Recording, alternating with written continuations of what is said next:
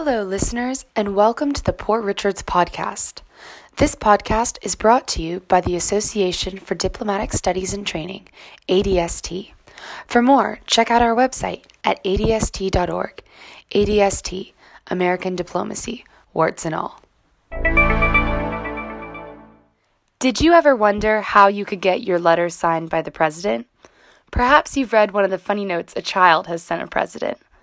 8-year-old John W. James III wrote President Nixon a letter in the summer of 1973. Dear President Nixon, I heard you were sick with pneumonia.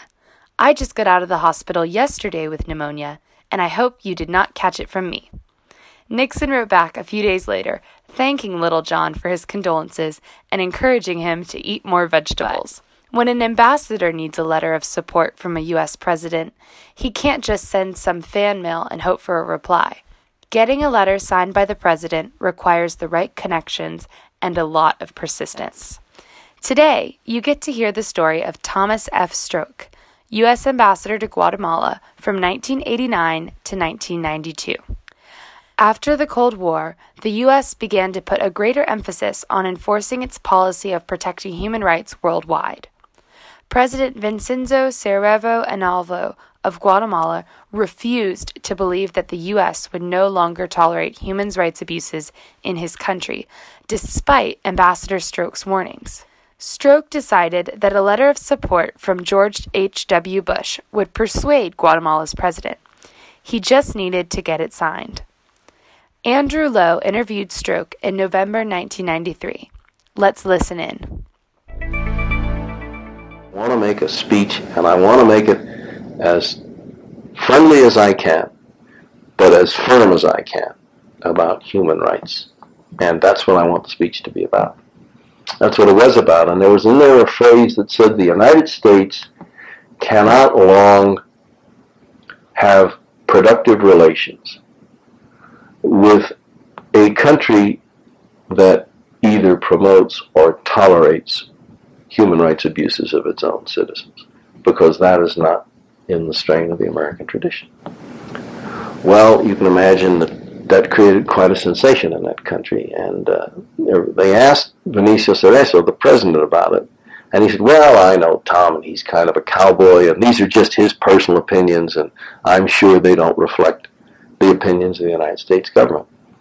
And that was the first time I ever really pulled in whatever chits I had, and I called Bernie Aronson of the State Department, and I said, you guys have got to support me. Well, I have to give Bernie Aronson a great deal of credit for a lot of things, but certainly on this one he did. He backed me up 100%. He was mad at me because he said, God damn it, why didn't you send up the speech for me to read before you gave it? And I said, Bernie, I did. And what neither of us knew, and I didn't realize till quite a bit later, was that Bernie didn't speak Spanish. So the cable with the speech in Spanish, he saw it, and he didn't read it or have it translated, or because it was in Spanish, he just skipped it. Well, from then on out, of course, I set up everything I was going to say in English as well as Spanish. But in any event, but regardless of the fact that he was upset about that, he backed me up 100%. And he said, what we'll do is we'll bring you home, we'll recall you as a sign of our displeasure at the president's statement. When I got back there, I thought to myself, well, just being recalled and coming back, that's not dramatic enough.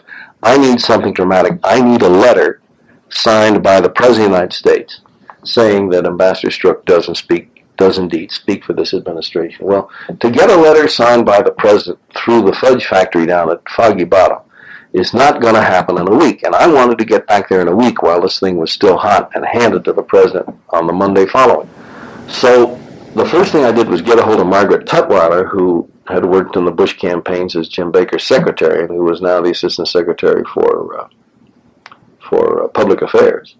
And get an appointment with her and ask Margaret to get me an appointment with Jim Baker so I could get this. And then I get a letter. And then I worked with the Guatemala desk officer, a brilliant girl by the name of Debbie McCarthy. And she and I ran around the legal department, and I got input from everybody I could. We worked up a one-page letter in Spanish, with a good English translation this time, for the President to sign saying that indeed I did speak for the administration, and while the President had every kind of admiration and respect for President Cerezo, he really wanted to know that human rights were an important component I have the letter and I forget all but it was a good, friendly, fair, but very firm letter in which the phrase was that Ambassador Stroop does indeed speak for this administration. So I got a hold of Margaret, and we got a hold of Karen Davidson, Jim's scheduling. The next thing you know, Baker says, yeah, I'd like to talk to Stroop. I had an appointment at 11 o'clock on Thursday, and I suddenly remembered that Brent Scowcroft, who was General Scowcroft, who was head of the National Security Council, was a good friend of Dick Cheney's. And so I called Kathy and got her to call Brent Scowcroft's secretary. And then I called, and Brent remembered me because we'd ridden in the car together to Dick's swearing in. And I said, I really need to talk to you. So I had an appointment on Thursday with Baker and Friday with Scowcroft, and the deal with Scowcroft was going to take me over to see the president with this letter. And then Saturday, I was going to spend the Saturday with my sister Sandra, and Sunday I was going to fly back to Guatemala. Well, nobody in the State Department, and I guess I didn't think I was going to have a letter either, because whether I was going to get this letter was up or down. So we show up in Baker's office at 11 o'clock, and we go march right in. Karen Davidson brings us right in.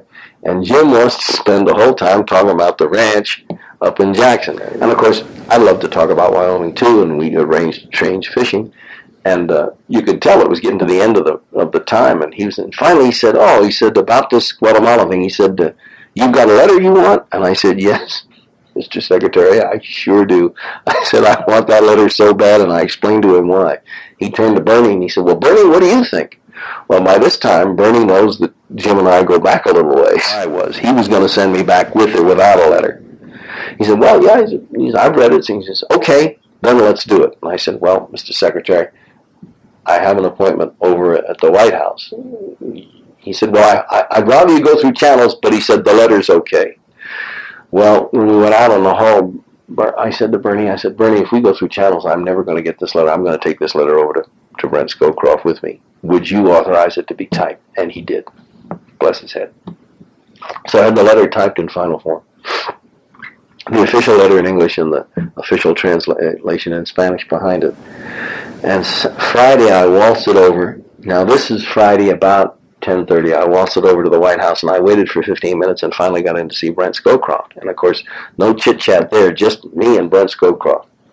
And I told him my problem. He read the letter and he said, Bernie Aronson has signed off on it. I said, yes, and I had the whole file. There was Bernie. And I said, I've talked to Jim Baker about it too. Okay. He said, well, you better hurry. So he picks up the phone and he gets the president, and so he walks me down from his office down into the Oval Office, and you can hear the chopper is warming up on the White House South Lawn. That's how close it was. The president was headed off Friday for someplace, I think Camp David, I'm not sure. And we spent 2 or 3 minutes chatting, and how are you, and how's Marta, and how are things going, and he was very flattering. You're doing a wonderful job, and I hear there's a problem or something. He said, you've got a letter, and I said, yes, Mr. President, here it is. He said, well, to Brent, is it okay if I sign this? And Brent said, well, it's been signed off on everybody in the State Department. Looked at me, he said, this better not be wrong, and he put it up on the door jamb as he's going out the door, and signed George Bush and handed it to me. And then he went out with his entourage and gets in the helicopter and goes God knows where. And I breathe a sigh of relief, and the sweat's coming off me like bullets. And that's how I got the letter. Then I took that letter back to Guatemala, and I had an appointment next Monday with the president down in his finca, Santo Tomas. And before that, the people who were really impressed with the letter were the people in the embassy who still didn't know whether I was for real or not.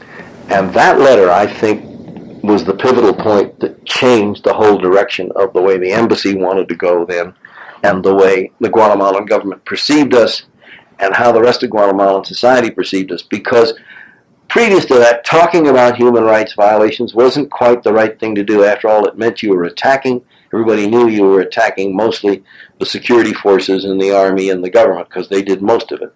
And that was maybe being a little too pro-communist and a little too to the left to do that. But once the American ambassador came back with a letter from the president after that speech, it was very obvious where the United States stood, and where the United States stands is where most of Guatemalan society wants to be close to, at least. So from then on out, I really did begin to notice a very great change in the way the Guatemalans approached human rights violations publicly, privately, and governmentally. That was Thomas F. Stroke telling you just what it takes to get your letter signed by the president. Thanks for listening. ADST is an independent, nonprofit organization located in Arlington, Virginia. ADST's oral history collection, beginning in 1986, contains over 2,500 oral histories, unveiling the horrifying, thought-provoking, and absurd events that have helped shape foreign policy. If you've enjoyed listening to this podcast, please make a tax-deductible donation to allow ADST to continue its work at www.adst.org.